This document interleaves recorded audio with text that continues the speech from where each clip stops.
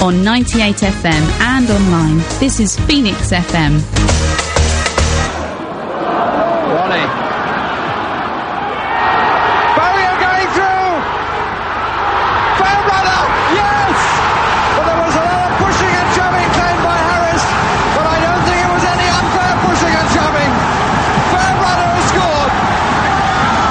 He and Barri were there together, and it's 3-2 draw. Orient. All does its job. Dean Cox again. This time it's in.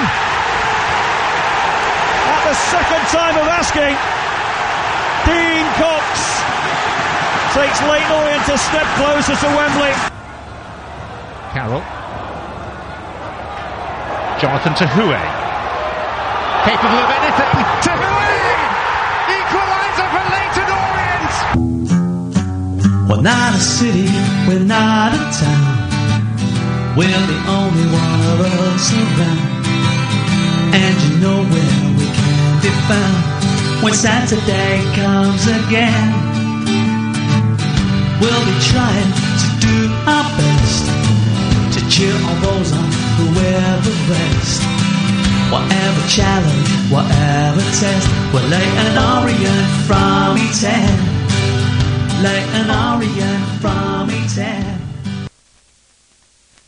Hello and welcome to another edition of the Orient Hour. I'm Andy Gilson in the studio, joined by Barri Twinn. How are you, Barri? I'm good, thanks. Yourself? You get a bit closer to the mic. That's it. And by Gareth Platt. How are you, sir? I'm good, Andy. How are you, sir? I'm all right. We're trying to get hold of Dave Victor here on this newfangled phone system. All good fun, this, and we're hoping it's going to work. But at the moment, we're having a bit of a disaster with it. So we're hoping to get Dave on the line in the not too distant future for a chat. But I think he might be there. Are you there, Dave? I am, Andy. It wouldn't be Dulcet Dave without it. I thought, what's happening? The phone kept getting dropped. I thought, I'd like to blame you. It's a lot easier. And can the lads all hear Dave on your headphones? Yep. You can. And let's just see if last week the person on the end of the phone couldn't hear anybody else other than me, which is a bit unfortunate. So say hello, Barri. Hi, Dave. No? Did you hear that, Dave? Well, sort of. It sounds as if everybody's underwater, to be perfectly honest. But I'll do my very best. Right, what we'll do is we'll just turn their mics up and make sure they're right next to the mics so you can hear them. Now, Dave, we just saw your highlights of I nearly said the highlights of the season video, so how old we are. Your highlights reel it was out online this week, and it's been a remarkable season, hasn't it? It's been a fantastic season. It definitely wasn't my highlights. It was, you have to give credit to Luke Lambourne and Tom Short, the media team. They worked so hard for that. I just did the voiceover at the end. So I thought the editing, particularly at the end, was fantastic. It was lovely to see the scenes. And, of course, Barry in the dressing room with his guitar. As you say, a remarkable scene. Yeah, you know what? We've got a face of our studio window of Terry Howard. If Gareth could go and make sure he can get into the building, there's a little wave there from the Orient legend. Yeah, Barry with his guitar was hilarious stuff, wasn't it? And he got soaking wet, didn't he? Yes, we were talking about the media team, and I think we should sort of say well done to the whole club, because the way in which they allowed the cameras to go into the dressing rooms, you felt so much part of the celebrations, and because promotion was achieved with 4 matches remaining, and of course the O's champions with 3 games to have that guard of honour. There were so many weeks to celebrate, and it still puts a huge smile on my face just thinking about it. Yeah, it's given everybody a good summer. Barry's sitting here. It's been great fun, hasn't it? Oh, well, it's going to be a great summer, isn't it? Even going into League One next year, we'll still be celebrating winning the league. It's just going to be a perfect summer, and obviously with the Spain pre-season, it's going to be even better. Excellent stuff. And Dave, what were the standout moments for you, do you think, this season? Well, there were many. In terms of matches, I would probably start with Barri. I thought that was a really important game. You've got to remember that they were second in the table, and I think the O's demonstrated a resilience and resolve that I don't necessarily would say that we take for granted. I think the opening game of the season, the first goal, the fact that it came from a penalty, was so important. You have got to remember, of course, that was the first spot kick that Leyton Orient had scored in the league for 2.5 years. I think one of the most complete performances we saw was at Stockport County. Now, we know what a good team they are. We know how much money they'd spent, and also we knew that there was real virus in the camp. I mean, Richie Wellens wasn't well at all, was he? He got out of his sick bed to be there, and there were probably several players that were playing when not fully fit, and to go behind and to come back the way they did, I thought it was a real statement of intent. And towards the end of the season, I'm never going to forget the Sutton United game when people thought we weren't being promoted, and Sky TV, of course, saying that we'd been promoted. There was a moment, I've got a confession to make here, I was hoping we weren't promoted, because we completed the interview. I'd said on BBC Radio London that no, it's not happened. But what, Sky to say that Leyton Orient had been promoted, that is so wrong, and I think it's a disrespect for the club. So-called bigger clubs, can you imagine the outcry if that had happened? I still feel quite annoyed and angry about it. But not as annoyed as the Sky. The most important thing is, of course, the O's did get promotion. They did it in a very Orient way. Yeah, you get annoyed, Dave. You get annoyed, but imagine how annoyed the Scunthorpe United fans were in 1989 when our PA announced that they'd been promoted. and then had to say, I'm sorry, no, you haven't, about a minute and a half later. The balloons were still in the air, But, so, I mean, there's been lots of times that people have compared likenesses between Edinburgh and Wellens. My main thing is that the thing that Justin did was he got in there and he recognised the problems very, very quickly. And I think the same can be said for Richie Wellens, can't it? Yes, I mean, they're both very positive people. They are people that naturally communicate. They have a very clear vision as what they want to achieve on the football field.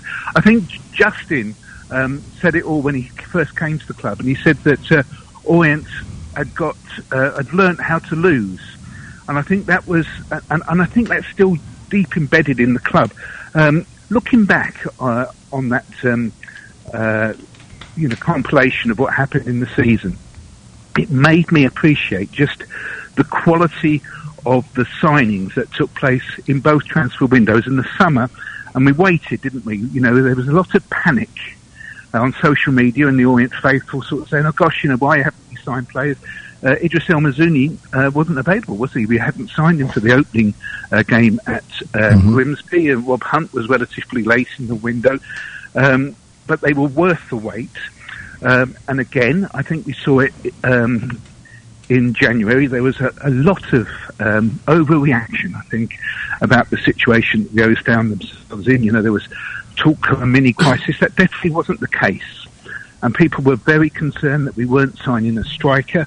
But when I looked back, and I didn't really appreciate just how many assists, but also the quality of the assists from Sadlier, absolutely astonishing.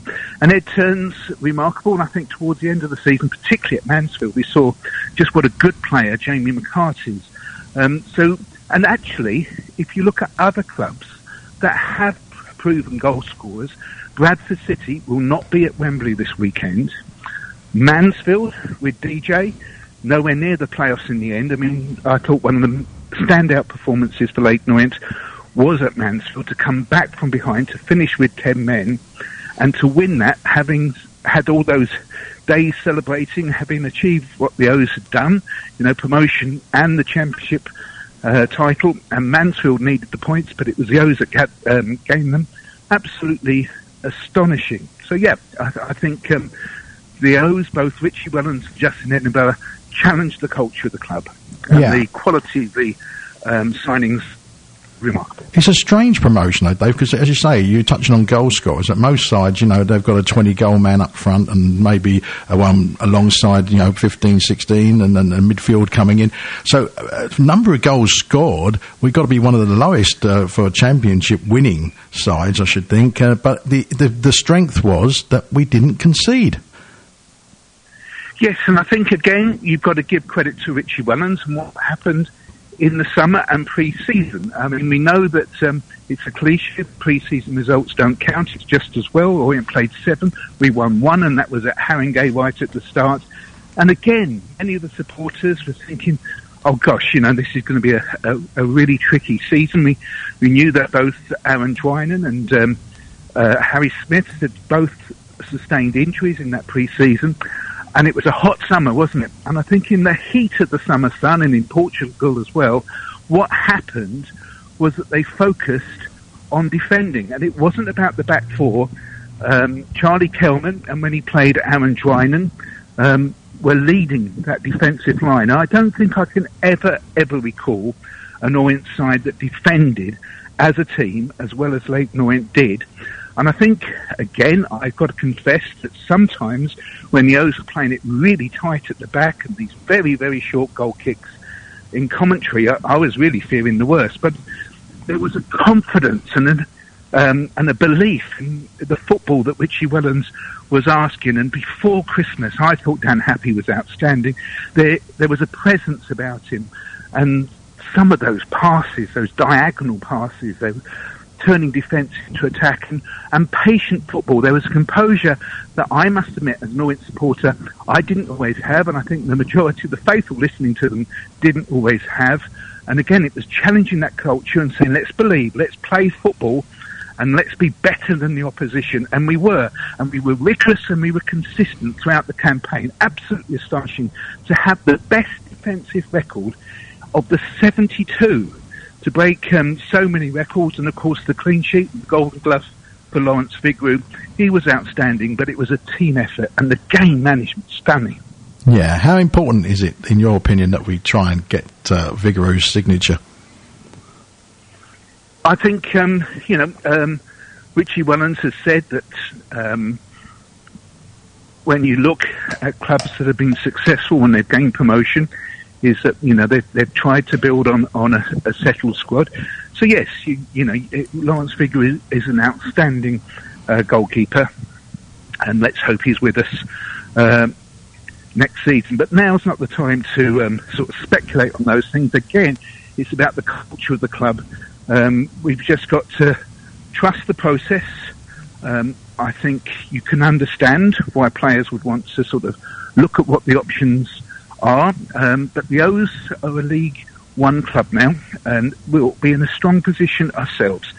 I remember a 17-year-old, a Harry Kane, and interviewing him after he scored his first senior goal for the O's against Sheffield Wednesday, and he was one of 3 Spurs loanees at the time, and I must confess, of the 3, I didn't think he was the best by far. Not just you, Dave, I can promise you. I actually said that as well, as I believe he won't make it at the level of Tottenham Hotspur.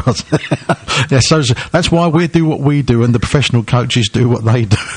I think they came because we were in the 3rd tier. And I think one of the great advantages that we have is being a League One club, that we will probably, in terms of loanees, we'll be able to attract a higher level. If I was a club and looked at just how well Idris El Mazouni had developed at Leyton Orient in League Two, there is a confidence, I think, that people would have in giving younger players their chance in E10, and maybe we'll see the next Harry Kane. Yeah, I think the club's become. I mean, Barry, I think the club's become an attractive proposition for young players out there, hasn't it? Oh, definitely, yeah. You can see, as Dave just mentioned there, with El Mazouni, how he's progressed this season. I mean, unfortunately, it's a bad thing for us, though, because it's now one of those, do Ipswich want to keep him, or are there bigger clubs that are going to want him because he's done so well? He's been put in the shop window, so it's the same as the out-of-contract players. They're now in the shop window. Obviously, offers are going to come in for them. yeah, I think it's now in League One, whereas before you might get the 18, 19-year-olds on loan, now you might get the 19, 20-year-olds are on loan that have already done a year in League Two, and they're going to progress into another step up of football to be loaned out to. Well, Dave, can we just, while you're on the line, can we thank you for all your Victor's views this season, because it's an immense number you've done for us, and they are very much appreciated, and give us a different view of things each week. Well, thank you, Andy. Yes, I mean, it was helpful to me, to be honest, to be given the chance to reflect on where we were, and it often, what we said was very much used as part of the previews and preparations going forward. But it was a good season to review, to be perfectly honest. Quite remarkable just how many, not only outstanding results, but performances, and to keep talking about Leyton Orient being top of the table for such a long time. I mean, Dave, the last time they won has been said, a season like no other. Yeah, the last time they won a championship, me and you were wearing shorts when we weren't playing football. So that's how long ago it was. I mean, was it 53 years ago? So an immense achievement. But no, we do thank you. And I've got Gareth and Terry Howard in here and as well this evening. And I was going to mention it on air. I said that Dave Victor's the only man I know who drove the 24 hours to Tulsa because of the song and discovered there actually wasn't very much in Tulsa. And it's true, isn't it? I'm sorry, Andy. I heard that bit. I said you're the only man I know who drove the 24 hours to Tulsa because of the song, and then discovered there's not a lot in Tulsa. Yes, yes. I mean, it was on my way, but yes, no, I was very disappointed when I got there. How is Terry? Terry's there. Grab the mic, Terry. Hello, Terry. Evening, Dave. You okay, mate? Did you hear him then? Terry, I said earlier that everybody sounds underwater at the moment, so you'll have to bear with me if I can't quite pick up on everything. But I hope it's his computer phone. Hang on. Terry's coming on.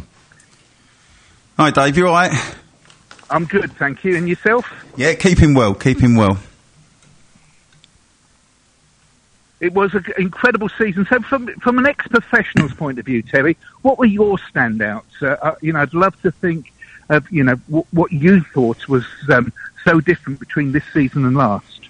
Well, I think you touched on it. You said everything before, that our resilience now. I mean, we never had that when I was at the club. We had a lot of great attacking players. We were based on going forward. We come up short, obviously, when our backs to the wall a little bit. What Richie and Justin done and was amazing in the sense they made us so difficult to beat. Our shape, we were very rarely pulled out of shape, which is a bit of an achievement, because I say teams obviously are always trying to undo you, but it was very rare you saw us pulled all over the shop, and it's a testament to the work that they must do on the training ground, that we maintained our shape and our discipline throughout, and there was many games this season that could have gone either way, but we turned, and that's what wins titles. Them little things that win you the title, and we've done so many of them little things right this season.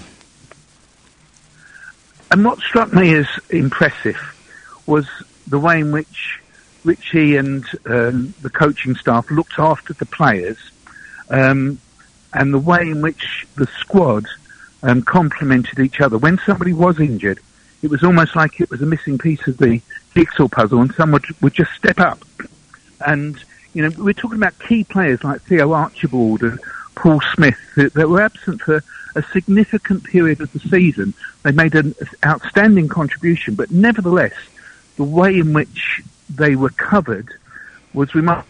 I thought Leyton Orient at their most potent when Theo Archibald and Paul Smith were in the side together. But it didn't happen very often after Christmas. We lost Dan Happy, and for me, he was without doubt the most improved player and would have been my player of the season. And we shouldn't forget just how how impressive his partnership with Omar Beckles was at the back before Christmas. I think it's good that Jordan Brown has been one of the early players to commit their future to the club. Again, supporters have been very critical about previous transfer windows, but Jordan Brown has played a very, very significant part in what was achieved, and I think he's a really exciting player for the future. I don't know about you, Terry, and everybody. Yeah, well, Jordan Brown is a player I've followed this season, and I've already said, I went on social media and said I think he is got a massive chance. I think it's going to be a breakthrough season for him next year. I mean, this season he obviously he came into the side, but I think a lot of people are really keeping their eye on him for this season, and for sure I think he's got all the ability to cope with League One. Dan Happy, I agree with you. We had many conversations in here about Dan over the last couple of seasons, and I was one that weren't sure about him at all. But that's what really good coaches do. You know, you see what, let's say, Pep Guardiola's done with Grealish, made a good player even better. Well, you look what Richie's done with Dan. You know, he looked a different player this season. And I think the only time we were saying about how we coped with injuries, I think there was just probably a 2-3 game period after Dan got injured where we just looked a little bit rocky at the back. But once again, they sort of they covered for him well in the end, and they adjusted to him not being in the side, which is testament to what you were saying earlier about missing players like Smith and Archibald and coping with it, and they've done that so well. And I think Darren Pratley, and again, talking about players that committed their future to the club, I think you've got to give credit to the skipper, because he led by example, and he was somebody who looked so different to the previous campaign. I think he was given more responsibility, more freedom, and when you look at the likes of Jordan Brown, and I think also Idris El Mazouni, in the way in which they developed and flourished, you have to look at the captain as being a very significant role in that development. Yeah, absolutely. I mean, they'll probably be the first to acknowledge the job that he does. It's not a glamorous thing that he does, but you've got to have players like him in the side. You know, he's one of them players, Darren Pratley, that you don't notice him maybe too much when he's playing, but when he comes out the side, you actually really appreciate what he does for the team. And I'm thinking El Mazouni and the other boys in midfield have thrived on the fact that he's so reliable in there.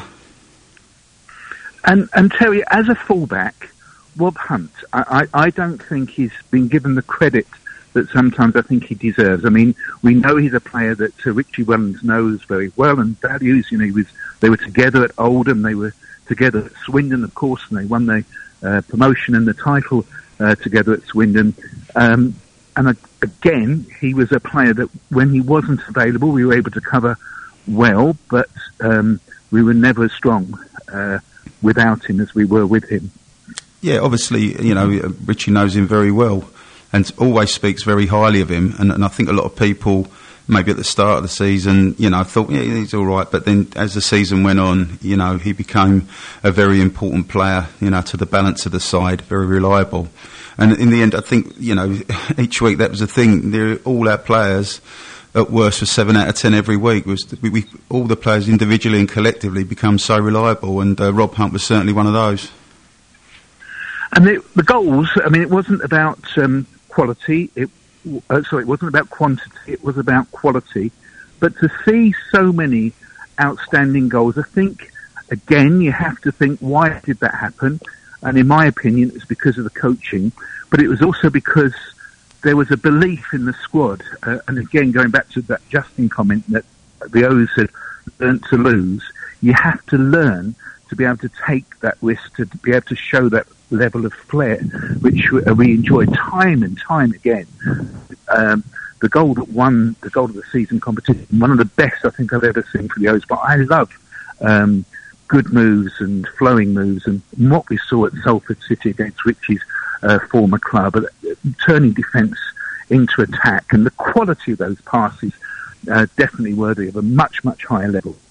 Yeah, and so I've never seen so many contenders for a goal of the season. I mean, it was ridiculous. I mean, I think Tom James had 2 or 3 on his own, didn't he? You know, so it was just a ridiculous amount of quality goals this season. But you're right, the goal at Salford, you know, with all due respect to lower division, it's rare that you'll see a goal of that quality, like teamwork, in the lower divisions, and it was an outstanding goal. They were. There were so many.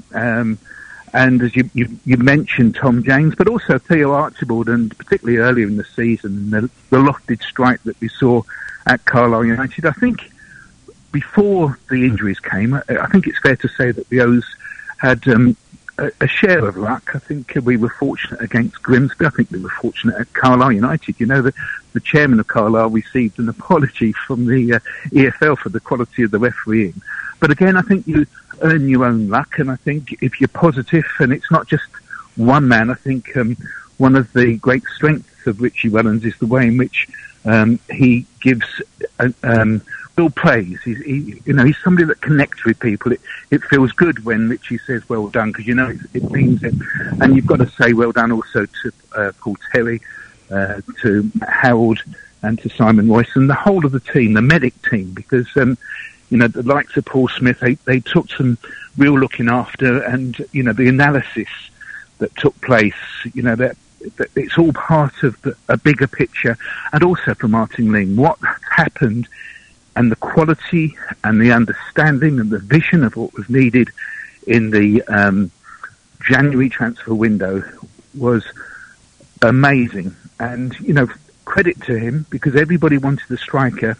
And I think Kieran Sadlier, the way in which we didn't miss Theo and Paul Smith in the way that I thought we probably would in the closing stages, was because of the impact that the likes of Turns, to a lesser extent McCart, but particularly Kieran Sadlier.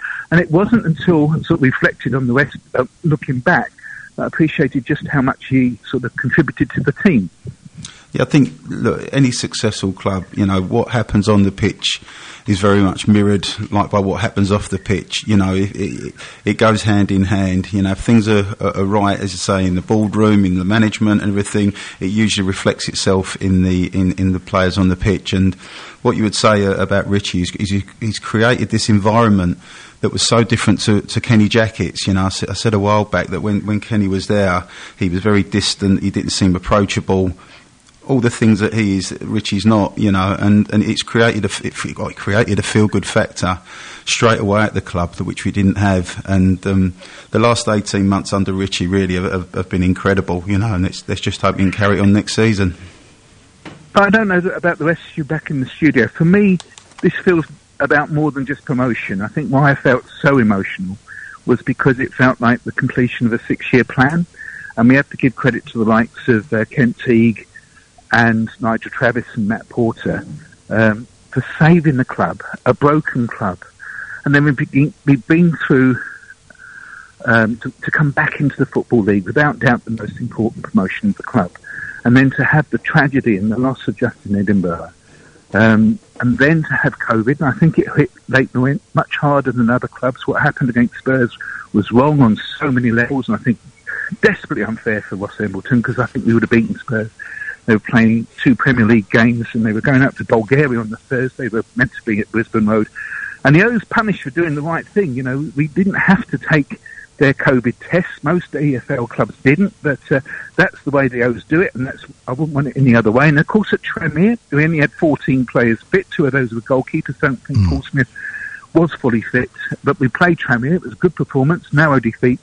And then what happened with those 4 games that were postponed, I thought that was so unfair on Kenny Jackett, because he signed players in January and it wasn't really a break. They never had a chance to sign, because I'm sure, as you know, Terry, you sign, you want to play, but they had to wait. But it wasn't just a wait. They were getting ready to play a match, and then at the very last minute they were postponed, and clubs were allowed to get away with it. And I think the quality of the signings that Kenny Jackett made should be acknowledged, because it was a strong foundation.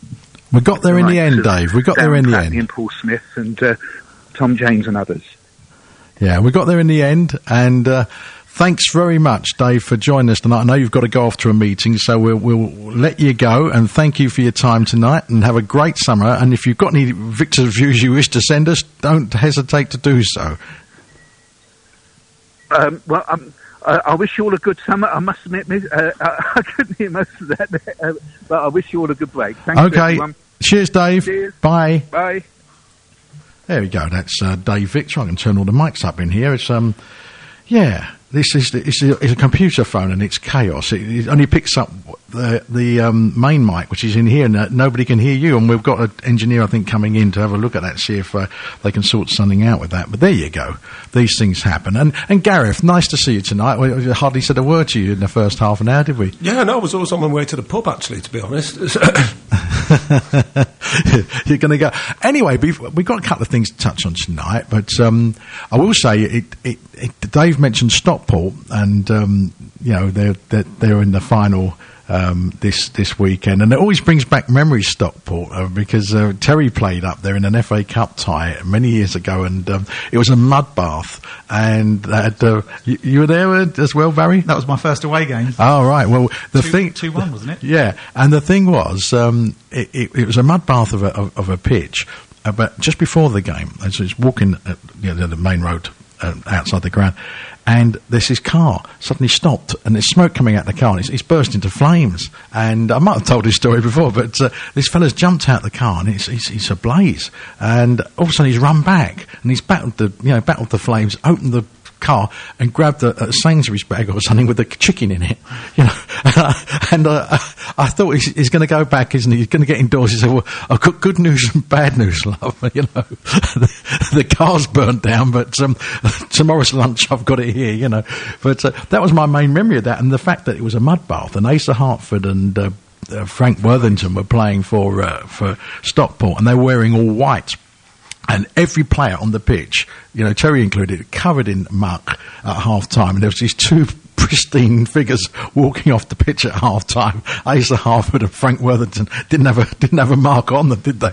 And do you remember that match, Terry? Yeah, I do. I mean, it was quite early in my career there. Thing is, when you're as good as Frank Worthington, you don't have to get dirty, do you? No, that much quality. What a legend.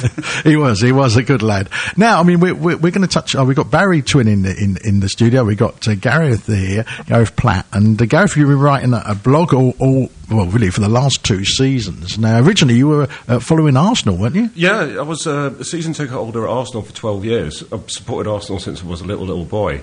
With an accent like that? Yeah, it's my cousin's fault. It's my cousin's fault. He's 7 years older than me, and he bet his father in the 71 Cup final that he was going to support whoever won the 71 Cup final. And of course, being a young lad with a cousin who's 7 years older than you and significantly taller than you, you listen to what he says. I hated him for years. Yeah. I'll be absolutely honest. It started in 1980, and right up to 1989, I was thinking, what the hell have I done? Yeah. But the Orient thing came because basic disillusionment with Premier League prices, European Super League, all that kind of thing. So, so the blog became more about Orient and less about Premier League and Arsenal, and so I found myself getting drawn into this, and now I'm here. Yeah. Now Steve Tongue's in the middle of writing a book, and he's got the pressure on. He's got to get that out for later, I think, during this coming season. You're busy working on a book too, aren't you? This is very true, yeah. So it was originally basically supposed to be about the journey following Leyton Orient. So it started in the 21-22 season. I'd originally become a season ticket holder in lockdown, because I've been watching them anyway, but it was kind of become more to the fore. So I thought, madly, it's like, Arsenal offered me a season ticket holiday. So I thought, well, why don't I try and see if I can go to all the Leyton Orient games? And so I did. And I thought, well, might as well try and write about it as well. I'm sure it's nowhere near as professional and as crafted as Steve's will be, but it's more from a kind of fan perspective. It's more of a blog feel, a fanzine feel to it. So it's about basically sort of weathering the season that we had in 21-22, but then the last chapter is all about what we've just achieved this year, which has been very pleasant. Yeah, it's been different. And so when do you expect to get that finished by? Well, my very strict editor, i.e. the missus, seems to think it's going to be the end of this month. Has she already planned to spend any royalties that you get? There won't be any royalties at all. It's the idea behind it. I mean, I've yet to kind of firm this up. The whole idea behind it is anything that's raised by the book, it goes to the Just Edinburgh Foundation. So, that's nice. Yeah, so, I mean, not even the cost of publishing or whatever. So I'm looking at ways of doing that. So I want to keep it kind of more fan feeling and less professional, if that makes sense. So it's kind of like it's for Orient fans, but it's for football fans as well. So whether that's Premier League fans who are feeling the disillusionment I went through, or whether it's lower league fans who know where the true spirit of football really rests. Well, I hope it sells well. I hope you get some royalties for that. I mean, it's when I did a World Cup record a few years back, the royalties, I found out it was put onto this album, and I was in HMV, and I thought, oh, that's my song on that album. So I rang up the record company, and I said, "Excuse me, you got a song I wrote on there?" And they said, "Well, we tried to get hold of the artists and we couldn't get hold of them." So I said, "Well, they've got their own website. You didn't try very hard." Cut a long story short, said, "How much are the royalties?" And they said, "Well, it's only a budget album. We've only pressed 10,000 of them." They said, "So it's let me have a look." He said, "It's 15p a track. So you got one track on there. So it's £1,500." So my wife has got the laptop open, and she said, "Well, you wasted so much blooming time on that bloody thing." She said, "Right, at least we're going to get a holiday out of it." She said, so she's got the laptop out typing away, looking at different results and everything. About 5 minutes later, the phone rang. It's a record company. He said, "Oh, hello, Andy." He's like, "Sorry, I made a mistake. It's 1.5p. It was 150 quid." So, and she slammed the laptop. I won't repeat the language, but she slammed the laptop. And that was the end of my musical career, really. But there you go.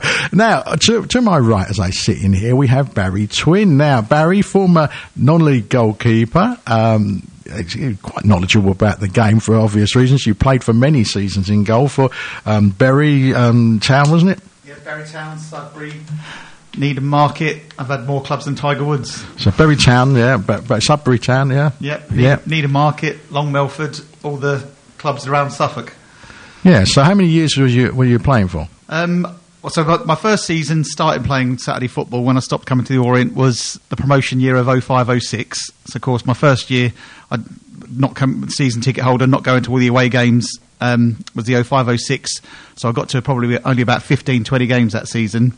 I do remember getting myself purposely sent off in a game so I could go to the Fulham FA Cup game, but then they moved it to the Sunday, so it didn't make any difference anyway. Fool.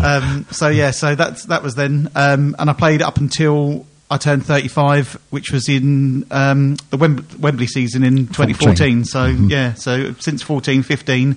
Back at it again, yeah. So you're all the fours at the moment, 44. That's it. See, I'm good at the maths. Nothing stops me.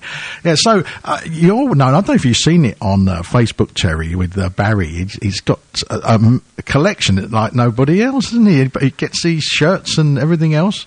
Yeah, I'm on Facebook with Barry, so I do get to see it. It's very impressive, very impressive. Got a lot of time on your hands, haven't you, mate? A lot of time and a lot of wardrobe space.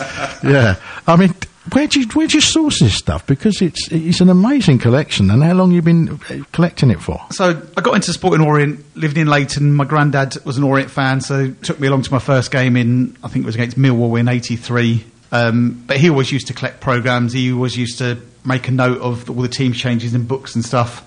So he'd always get me a programme, and then used to go to the old programme shop that was like the little wooden hut with a little brick. That's right. Dave Staplehurst. Dave Staplehurst, yeah. He used to give away loads of free programmes, so I used to collect them. And I just got into keep collecting them and then matching, like finding the ones that I didn't have, where my granddad only collected the ones that he went to. But my current collection now, I'm from 1960 to current date, I'm only missing about 15, 16 programmes. Wow. So if anyone's listening, do you know what the ones they are you really need? Oh, no, you didn't come prepared, did you? I didn't come prepared, no. But Amateur. Every now and then, though, I do tweet it out, though, and see if anyone's got any of the programmes I need. Likewise, 2 weeks ago, I think I was 4 shirts missing from 1987 to current date, home and away, third shirts, etc. 3 people come forward and 2 donated them. One was an 87-88 away shirt, the yellow one, which I've never even seen one of those in person, and that goldy coloured one you put up? Yeah. I've never seen it before. Yeah, so I got that one sent to me, and then there was the independent transport away from 92-93, and then one from literally last season, the grey shirt from last season. I was missing, so I've now got that. So the only one I'm missing is, I'm not sure if it's 89-90 or 90-91. It's the red Comet Roofing home shirt. They're very, very similar, but the only difference was that there's a slight design on the fabric, which is the difference. So I'm not sure which one I've got. Cherry, have you got one? The only shirt I've got is the shirt I wore against Wrexham in the win. I've kept that, and it's all signed. And if they open a museum, have they got a museum at Orient?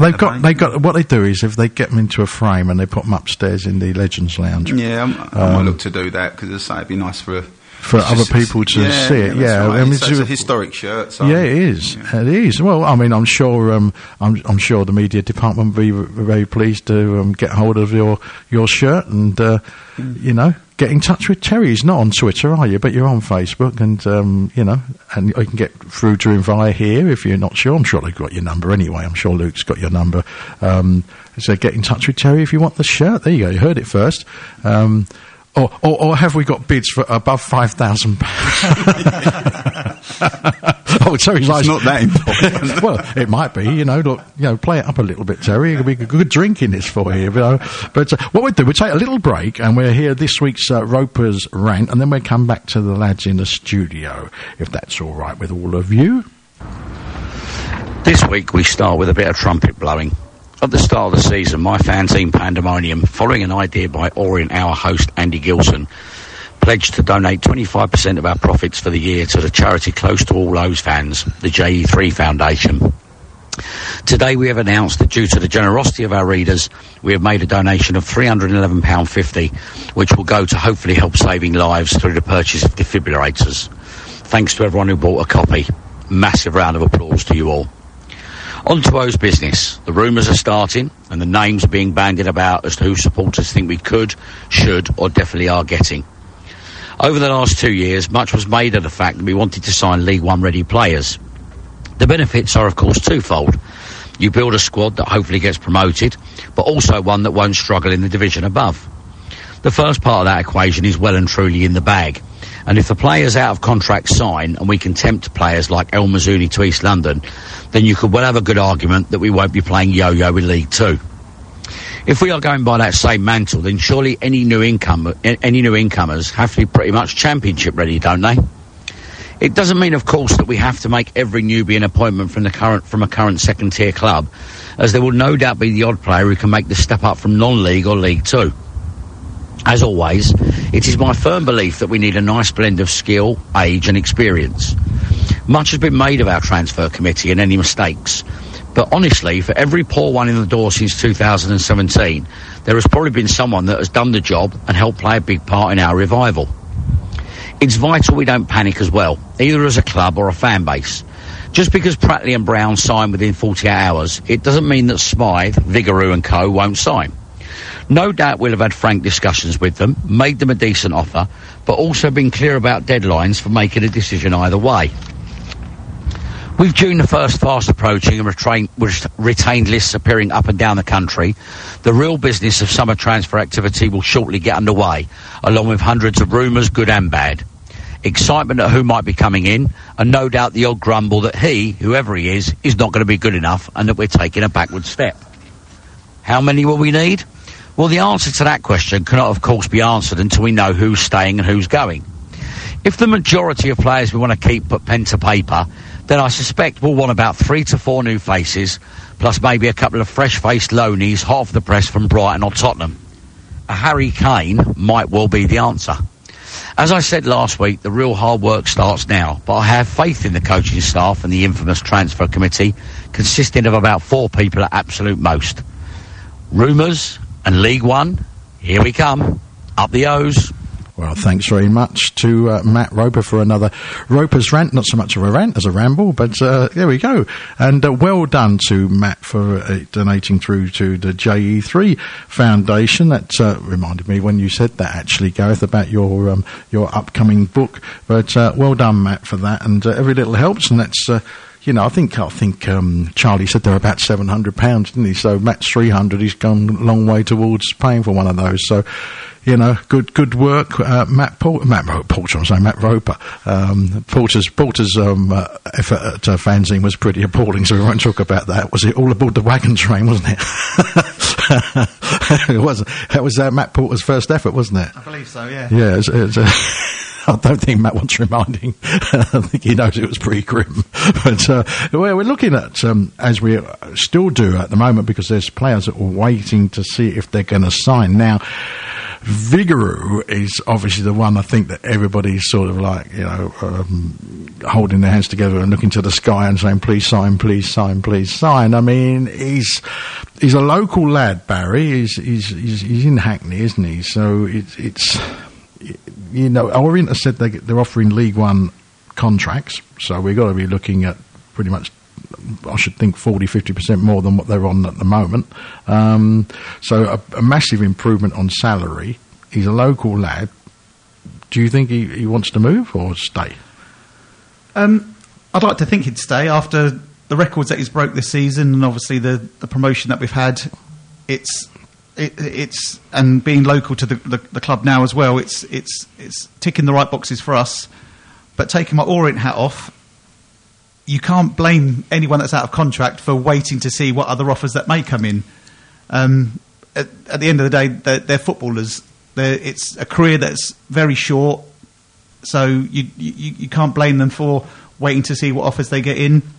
Obviously, Orient doesn't necessarily have to have the biggest offer to him because he's local. It doesn't have to relocate or anything. He's got kids, so it's schools and stuff like that. So if they're happy, and I think what we need to do is probably try and find his wife, girlfriend, and try and butter her up to say, look, yeah, you want to stay in Hackney, don't you? Let him play for the O's more.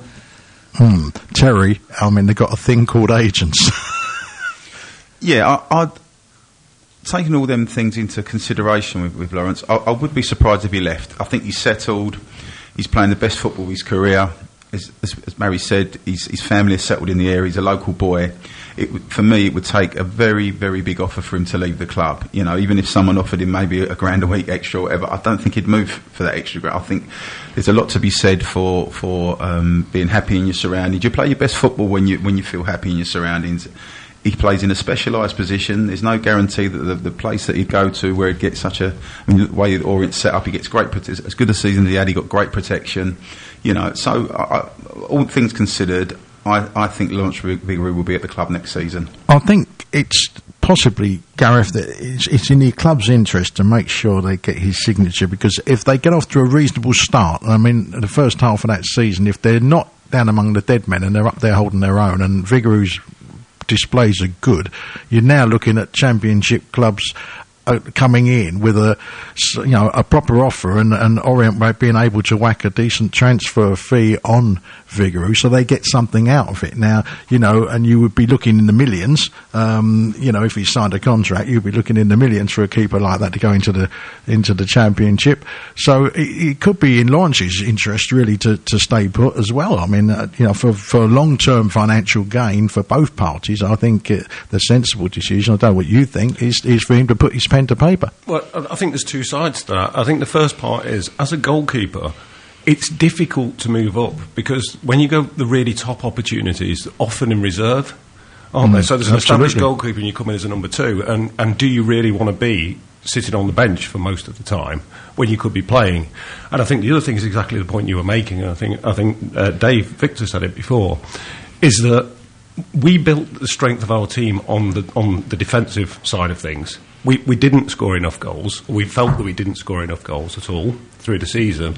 That's only going to become even more difficult up in League One, because crafting goals, and there was some very special goals, etc., crafting goals against better defences is going to be harder, and it's going to be absolutely ultra important to stop them going in at the other end to give us that base to build on. And as you said, Andy, to get off to a good start is absolutely key to what we're trying to achieve next season, I think. So it makes sense for the club, it makes sense for Vigouroux, and it makes sense for everybody involved to stay put for now and then see what the future brings, if we're as successful as we all hope we might be next season. So. I mean, going back some time, Terry, when the club was promoted, when you were there, I mean, obviously we lost Alan Comfort immediately.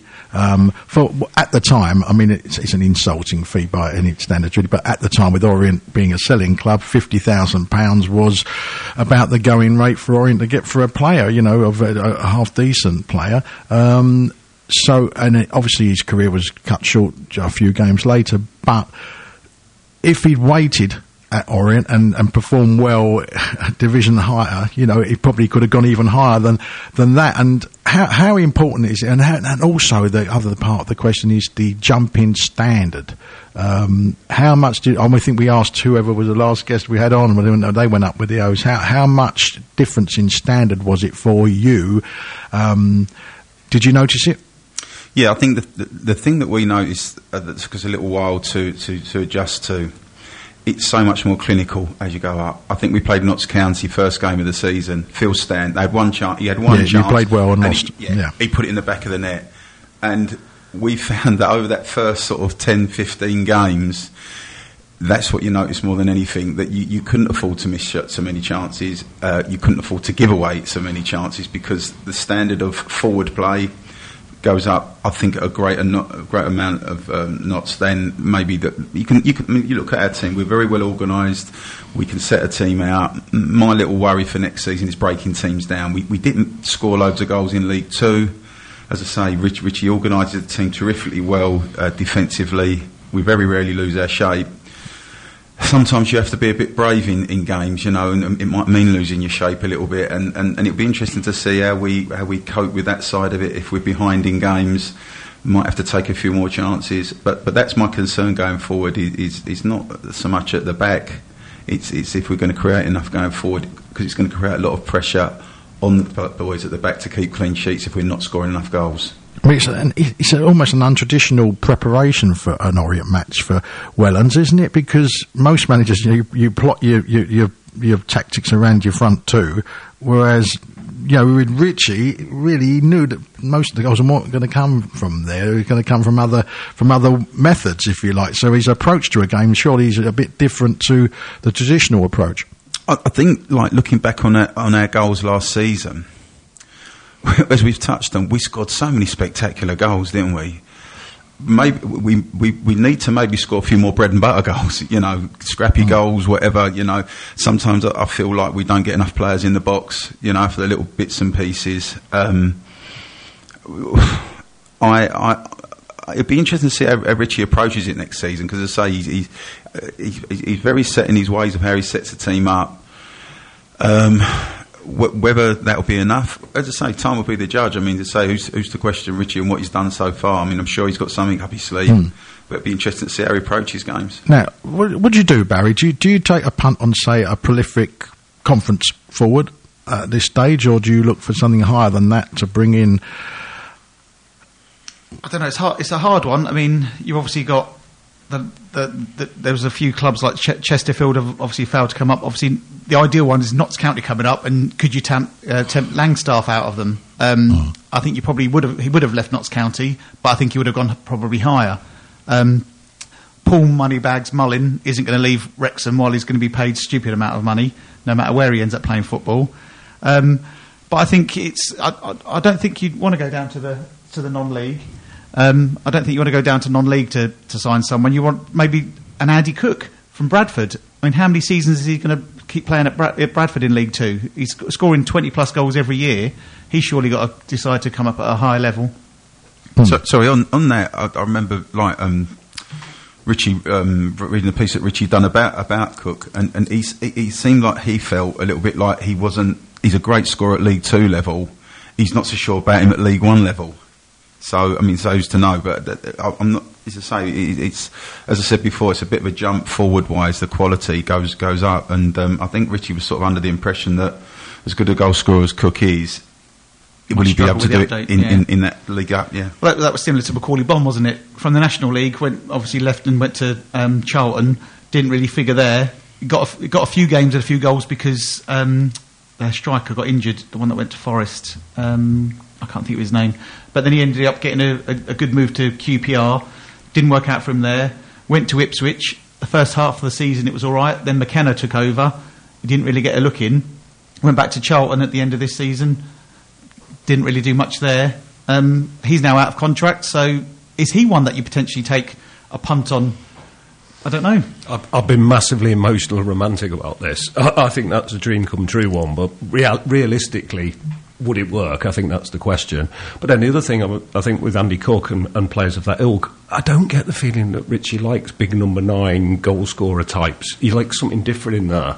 And it's whether we can find somebody who can play as well as nick goals, and the more kind of straightforward goals, the more usual routines, knocking in cutbacks, that sort of stuff, or whether we have to look at the way the front three works in a different way, perhaps. But I get the feeling from what Richie says, he doesn't like big number 9s who are target men, and that's all they do. I'll tell you what, though, I mean, we've had our fair share of playoff upset and joy. I mean, joy when Terry was around, and upset ever since. Aren't you glad we're not in them this year? It's been some absolutely crazy results, haven't there? Well, could you imagine being a Sheffield Wednesday fan before that, going into that game at Hillsbury thinking, I've got my ticket, I might as well go.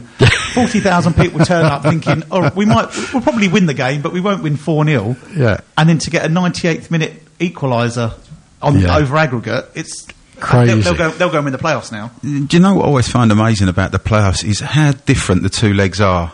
Obviously the case in point recently with Sheffield Wednesday and Peterborough, but our 2 games with Scarborough in the semi-final, we played so well at Brisbane Road. 2-0 flattered them. We were and anyone who went to the game up at Scarborough. It's like the Alamo, wasn't it? Oh my God! I've actually watched that. I watched that game through. They made it available on YouTube, didn't they, a year or 2 ago? Yeah. And I watched it through just to see if my memory of it was as it seemed that night. And we literally didn't get out of our half. It's 34 years ago today. Yeah, you see the stats that they have on it been so.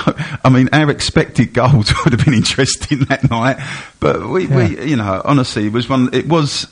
I was talking about, like, we were always a great attacking team, but our rearguard action that night was fantastic, because it was just wave after wave. We rode our luck a little bit, but and you say that the playoffs, there's nothing like it. And it was freezing that night. It was ridiculous, because it's May, and it was freezing cold, and somebody was outside the ground throwing shoes over the top at the Orient fans. So there was these shoes landing on people's heads that were coming from somewhere. Someone had robbed the shoe factory or something. So you might have been cold. I was red hot having to chase them up. Me, Steve Castle, and Kevin Howes in midfield chased them around all night. The shadows. We hardly touched the ball. You were Hank Marvin, weren't you? It's just one of those things. But I say crazy results, and I think Peterborough, they must be mentally absolutely shattered after that, mustn't they? Well, I don't think any team has ever lost when leading a first leg by 4 goals. That's crazy. It takes some doing, doesn't it? I mean, they clearly were thinking, right, we're at Wembley here, and it's not to be. It just shows a lottery, and thank goodness we're not in it. And of course, when we did win it, we only just nipped over the line at the death, didn't we? We went on a good run of form and just crept in there. I think we finished 6th, was it? Yeah, we were 6 out of the 7. We just sneaked in. And because we were on a run of form, we carried on that form in the playoffs. So, but other times we've been sort of up there all the time, and then just blown it as we know. Well, we have always made the final, though, every time we've been in the playoffs. Yeah. We can't go there. We're not going to talk about that anyway. It's going to stay positive. And thank Gareth for coming in tonight. Thank you, Gareth. Not a problem. I was just going to say I'm actually going to the League 2 playoff final on Sunday, so that's absolutely guaranteed it'll be a 0-0 then. So, hurrah! Thank you, Terence. It's nice to see you as usual. I won't be going to the League 2 final. And thank you, Barry, for coming all the way down from Bury St Edmunds to see us tonight. No, thanks for having me. Oh, thanks for coming in, and thanks most of all, Dave Victor, and thanks to you for listening. We'll catch you next time around. I think we're due to have Mr Iberi in here next week, so it should be interesting. Ta-ta. We're not a city, we're not a town. We're the only one of us around, and nowhere we can be found. When sadly comes again, we'll be trying to do our best to cheer all those on who wear the vest. Whatever challenge, whatever test, we're laying Orient from a 10. We're laying Orient from a 10. This is our club, we are proud. So sing it up and sing aloud. We were formed in 1881.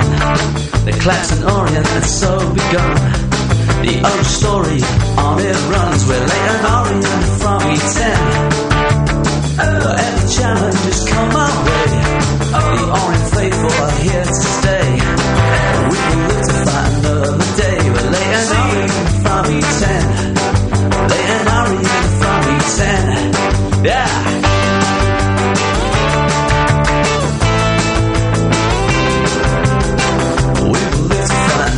day when Leighton Orient from East End, Leighton Orient from East End. This is our club, we are proud. So sing it up and sing it loud. We're not a city, we're not a town, we're the only one of us around. Yeah, you know where we can be found when Saturday comes again. We're trying to do our best